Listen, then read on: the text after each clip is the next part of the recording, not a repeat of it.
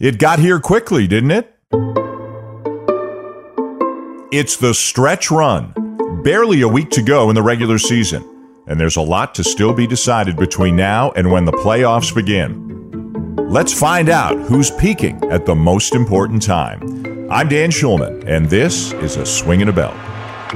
He swings it, pops it foul to the right, and underneath it is Muncy, and the Dodgers win it. So with that, the Dodgers have now clinched a playoff spot in the postseason. First team to do that. Jim Bowden has been in baseball for 35 years. He was the GM of both the Reds and the Nationals. For the last several years, he's been a host on MLB Network Radio, where he has a ton of fun talking baseball. And he also does games on ESPN Radio, which means in a little while I might bump into him from a safe distance in Bristol, Connecticut, as we both do our jobs for the playoffs. Jim, how you doing these days? I'm doing fine. 2020 certainly has been unique. It's the first year in my life I haven't been to the ballpark. I haven't been into the clubhouse, the manager's office, not around the batting cage. I never remember life like this. So it's been very bizarre, very difficult covering the games.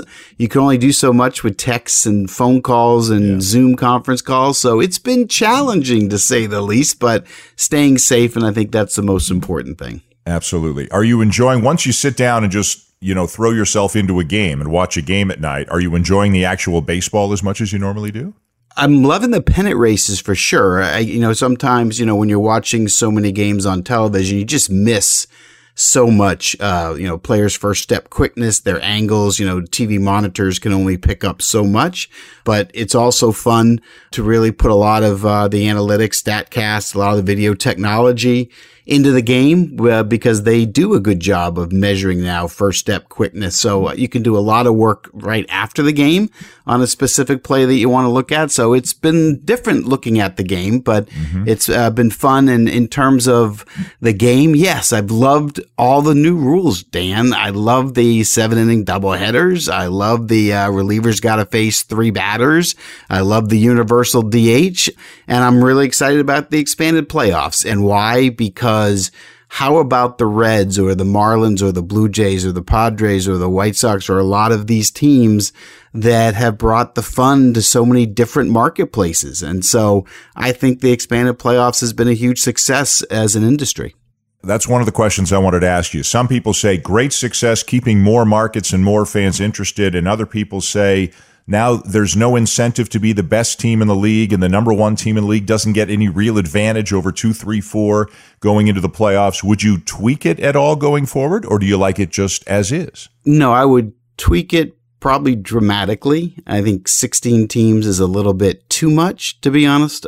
I do think you have to have a huge advantage if you win your division. I think those teams have to be rewarded. I understand in 2020 why we're doing it this way, but let's be realistic. Anybody can win 2 out of 3. You can take the worst team in baseball and they can beat the best team in baseball 2 out of 3 in any series. We've seen that historically. So the postseason is going to be more of a crapshoot than we've ever seen in the history of baseball.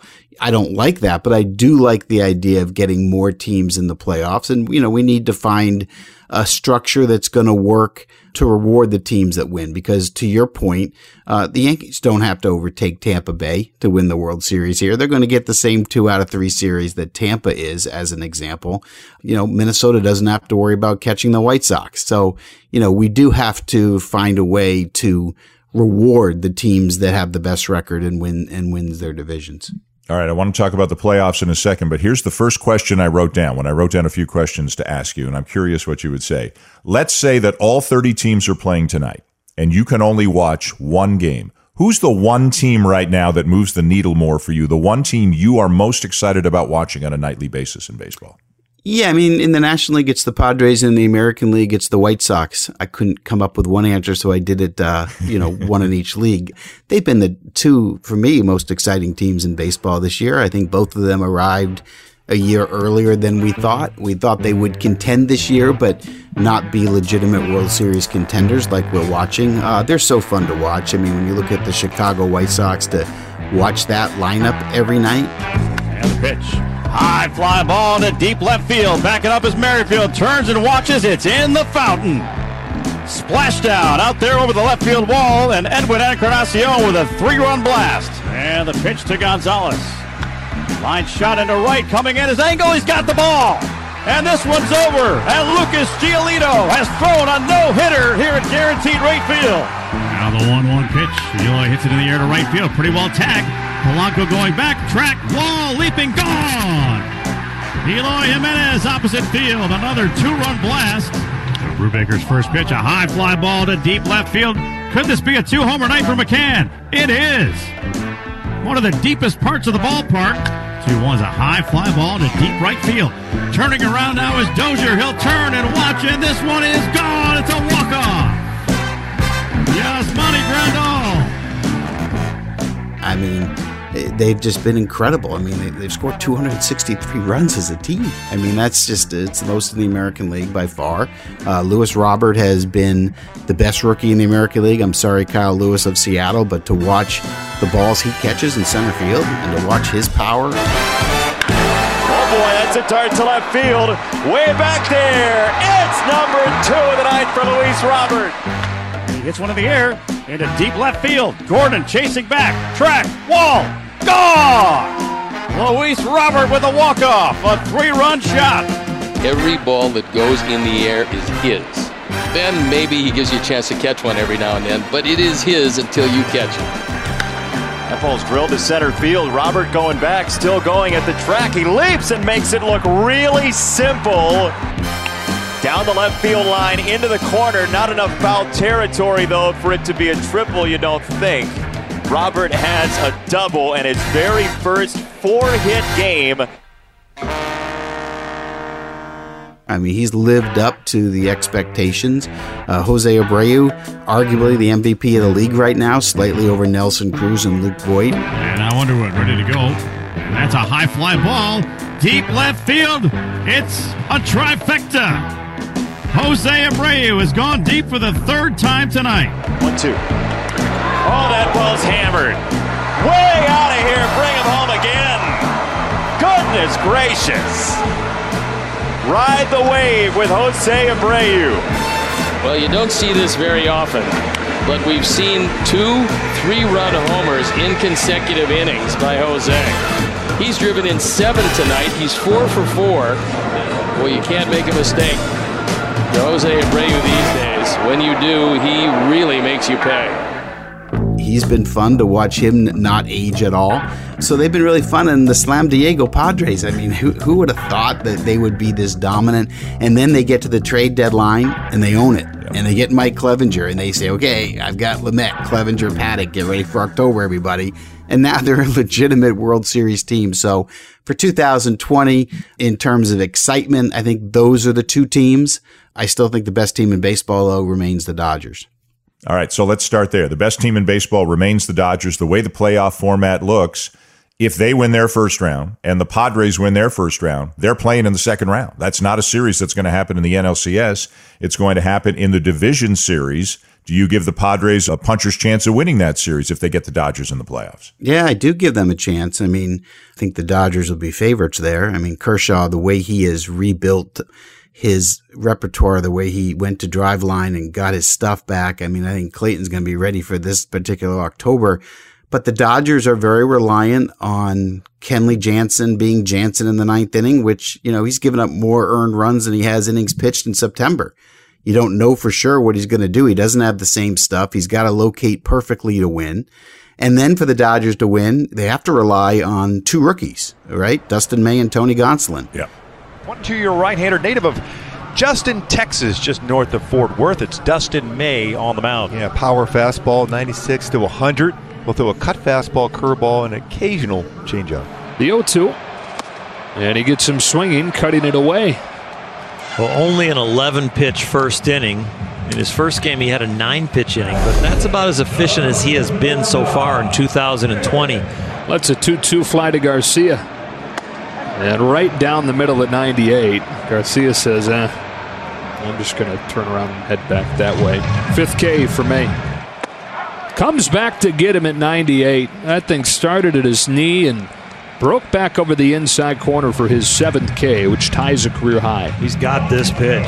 Come back, sinker to lefties. He can run it in on righties. 4th start of the season for Tony Gonsolin in a spotless line so far. No runs in 14 2/3. So a base runner on to get things started. Swing and a miss on that split change, 1 out. If they win a world championship, that's all we're going to talk about is May and Gonsolin and what they did, because the Dodgers have all the other elements. Now, as you mentioned, the Padres, there's no doubt in my mind that Lamet, Clevenger, and Paddock, if they're pitching to their best ability, they can beat anybody on any single night. So if they get to that matchup, it's going to be must-watch television. It's going to be an incredible series. I would give the edge to the Dodgers because I think they're the best team in the sport, but that doesn't mean in a short series that San Diego can't upset them. The National League standings are really in some ways more compelling, I think, than the American League standings, certainly at the back end of the playoff picture. You got a bunch of teams around 500 who are battling to get those last couple of spots. So when you look at teams, whether it's the Phillies, the Mets, the Brewers, the Reds, the Giants, does one of those teams in that group stand out to you as the most dangerous and maybe a team that could even knock off the Dodgers if they played them in the first round of the playoffs? Did you include the Reds in that list? I did. Great. That's where I'm going then. They have the starting pitching to upset everybody and be the shocker. And we could be sitting there in late October going, how'd they get here? This makes no sense. But that's how good Trevor Bauer has been this year, dominating. Trevor Bauer to face Brett Phillips. Fastball right down Broadway. Strike 3. So at 22 pitches, Bauer has set down the first 7, and now he gets Adalberto Mondesi. Swing and a miss. Just flat blew him away. The velocity keeps creeping up for Bauer. 2 down. So here's Veloria. Swing and a miss, and that indeed is the side being struck out for Bauer. Royals are still without a hit. The Reds were without a hit in Game 1 until the 6th inning. Brett Phillips, strike 3 called. Fastball again. Locks up Brett Phillips. And that's 7 strikeouts now for Trevor Bauer. Not sure what it is about these back end of these 7-inning doubleheaders, but Bauer is the master of it here in 2020. Strike 3 called. Backdoor breaking ball. Froze O'Hearn. 9 strikeouts for Trevor Bauer. This one driven into right. Irvin has it, and that'll do it. A 1-hit complete game shutout for Trevor Bauer. And what we got here? We got the Send It shirt as he returns to Kansas City, but this time he walks off the field in much happier fashion. Anyone that's watched Luis Castillo's last 3 starts looks like a Cy Young Award candidate. So forget the 4 starts before that. His last 3 starts, he's been an ace. He's been a 1. Mm-hmm. So they're a scary team. Are they a good defensive team? No. Does their bullpen concern me? Yeah. Does their defense concern me? Yeah. But again, we talk about a short series. My history's been in the postseason, and like you, Dan, I've been covering all of them for over a decade. When I sit there, I always end up talking about the starting pitchers that are there. It's always about starting pitching, and the Reds have that. So I think if there's one of that group that you just talked about that could surprise people, it would be the Reds for me. You know, it's funny. A team that, and they're above that group. They're likely going to win their division. But a team that I don't hear people talking about a whole lot is Atlanta. And I think a lot of people thought the Braves would go out and get a starting pitcher at the trade deadline, which they didn't. We know that Hamels is back now. We know Fried is going to be okay. We know Ian Anderson has made a couple of great starts. Is that enough for Atlanta to have a deep run in the playoffs? I'll tell you this. If Soroka, Fried, and Ian Anderson were all healthy and going, Atlanta might be the favorite. Mm-hmm. I mean, anyone that watched Soroka, Fried, and Anderson throw this year, I mean, you're talking about 3 number 1s is what they've looked like. So they're a scary team, and of course they're a great defensive team, and they have great power, and they have offense, and they've got the chemistry going on, and they're managed extremely well. But I don't know what they're going to look like in a short series. I mean, as you mentioned, you've got to rely on Ian Anderson. I don't know if Hamels can get anybody out. We're going to find out. They're hoping Max Fried can come back, but again, you know, how are we going to know until we get there? So I think it's going to be challenging. I think their team is a lot better than how we're all envisioning it. And it's mainly because of the injuries to Fried and Soroka. They're a totally different team if those two guys were in the rotation. And staying in that division, I can't believe there's zero attention to the Marlins, who are going to finish in second place, I believe, ahead of the Phillies, getting into the playoffs. And they've got a young phenom in Sixto Sanchez that, oh, by the way, is an ace who can beat any lineup on any night as well. And they've got really good pitching. Don't love their lineup, but they're scrappy and they can pitch. And they're another team that, laugh all you want, they could upset you in a 2 out of 3 series. Let's go to the American League. And you talked about the White Sox being so fun. Are they too young to win in October? Or do you believe, is that even a thing? Is there such a thing as being too young to win in October these days? I mean, I don't think it can be too young to win. I mean, I remember we won the World Series in 1990. We were really young, and we beat the Bash brothers and swept them. I mean, I don't think youth really matters. I mean, the White Sox, their lineup, those kids are mature. They're confident. They know they belong with anybody. So I don't worry about that. To me, the issue is going to be, is their starting pitching going to hold up in a tough series? And how are some of their younger hitters going to do against the elite pitching when you've got to beat Garrett Cole, when you got to beat Blake Snell? You know, how are you going to perform in that arena? I'm not going to pick them to go to the World Series, but certainly I think they're a fun team and they can score a lot of runs. But, you know, I don't know what their starting pitching, how that's going to match up. Right. Because I do Blue Jays games, I've seen a lot of the Tampa Bay Rays this year. Every single year, I'm just incredibly impressed with what Kevin Cash does and how good they are and how versatile they are and how deep they are. And they've had a ton of pitching injuries. Some guys aren't coming back. Some guys are. And, you know, with Morton, Snell, Glasnow, if each of them is at his best, it's a formidable trio. But we don't know if each of them will be at their best going into the playoffs. But you know you're going to get so many good arms coming out of the bullpen. I always thought this kind of crazy year played right into the Rays' hands. The crazier things are, the happier the Rays are, because they're used to doing things a different way. How do you like their chances going into the playoffs this year? I love their chances as long as the top 3 starters do as you say. If they're healthy and pitching at their best, I mean, I can easily see them going all the way. I love their manager, Kevin Cash. I think he's one of the better managers in the game. I love his matchups, his communication skills. I love the defense that they've put out there. I love the energy. Everybody has a role. No one complains about the role. There's a lot of platooning all over the field. You know, I think there are times, though, and they're going through it right now, where they're challenged offensively. And that's going to be the issue because they're going to be able to pitch and play defense with anybody. You know, when we covered them last October, you know, they went up against the Houston Astros. And, you know, the Astros lineup was too much for Tampa. Tampa pitched with them, but the lineup was just a little bit too much for them. And that's going to be the question, depending on who they're matched up with, is are they going to face a lineup that, you know, they just can't beat? You know, they're going to get the Twins or the White Sox or the Yankees and the lineup gets them beat, but they're capable of getting there. I think the only concern I have is, are they going to score enough runs against the good pitching in the short series? As you mentioned, a team like the Yankees, they don't have to overtake the Rays to put themselves in a good spot for the playoffs. Get in, figure it out, and if you're playing well, you can win a 2 out of 3 and you can have a good run in October. You know, the Yankees were pretty bad for about 3 weeks, and for a day or two, it was like, hey, the Orioles are right in their rearview mirror. Now they're the Yankees again, and they're scoring a ton of runs. How dangerous are they going into October? Well, I mean, like most analysts, I had Yankees-Dodgers in the World Series in March. It's hard for me to go against that even now because I think they're the best team in the game if they're healthy. They haven't been healthy, and they had to figure some things out. You know, I mean, Garrett Cole went through that period of hiccup until they figured out, okay, let's get Kyle Hishioka to catch him. So he's caught him the last 3 games, and it's been 20 innings, 27 strikeouts, 3 earned runs, and walk off the field. Strike 3, Severino down looking, and he knew it. So we got our ace now. Swing and a miss as Nunez down on strikes. Well, I tell you, you can see that Garrett Cole has had the ability to get ahead, and he is putting people away. Another breaking ball just off the outside corner. Again, not ideal situations to hit with the shadows, but Garrett Cole, so far, good fastball and a good slider to go with it. But it's Cole and Higashioka.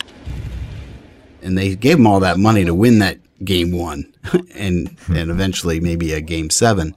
Losing Paxton for the year is certainly going to hurt them, but I think Tanaka has so much postseason experience, he'll keep him in the game. And then the question is, who's going to start game 3?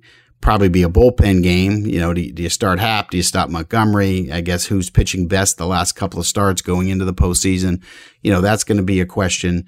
But they're getting healthy, and they're scary when they're healthy. I mean, Luke Voit has been an MVP candidate with Jose Abreu and Nelson Cruz all year. He leads the league in home runs. Luke Voit wraps one deep into right center field. There it goes! See ya! Back to back to back. 20th home run for Voit, and the Yankees are pouring it on as they lead 7-2. And now you got Stanton back. Now you got Judge back. You got Gleyber Torres back. I mean, they're getting healthy, and they've won 7 in a row, and they're playing great at the same time. And they've already surpassed Tampa Bay in run differential. Now, granted, that's because of hitting 9 million home runs over the last few days. It would just put them ahead. But they're well managed by Aaron Boone, and I just feel like the talent is there. So Yankees, Tampa Bay, you know, 1A, 1B. Give me your thoughts, because obviously I call Blue Jays games. A lot of listeners to this podcast are in Canada. Give me your thoughts on the Blue Jays, not necessarily, you know, whether they can make a run in October, but just where you see them right now based on what you've seen through this part of the season so far. Well, I think it's really been fun to watch. I mean, this is, you know, if you had asked me to add a third team to White Sox Padres, it's exciting to watch. I love watching this team. I love the young players. I feel bad about the setback that Bo Bichette had during the year, because, I mean, that's a difference maker for this team. And then you had Teoscar Hernandez having his breakout year. You had his injury. I mean, those things were kind of devastating, but when this team was healthy, really fun to watch. You were the only one 2 years ago, 2.5 years ago, when you told me how good Lourdes Gurriel was going to be, when everyone else was saying he was a utility player. Well, he certainly lived up to what you told me he was going to be. I love the position players here. I think it's exciting. You got more position players coming, which is fun. And then it's about building the rotation. And I know that Mark Shapiro deserves credit. He's tried.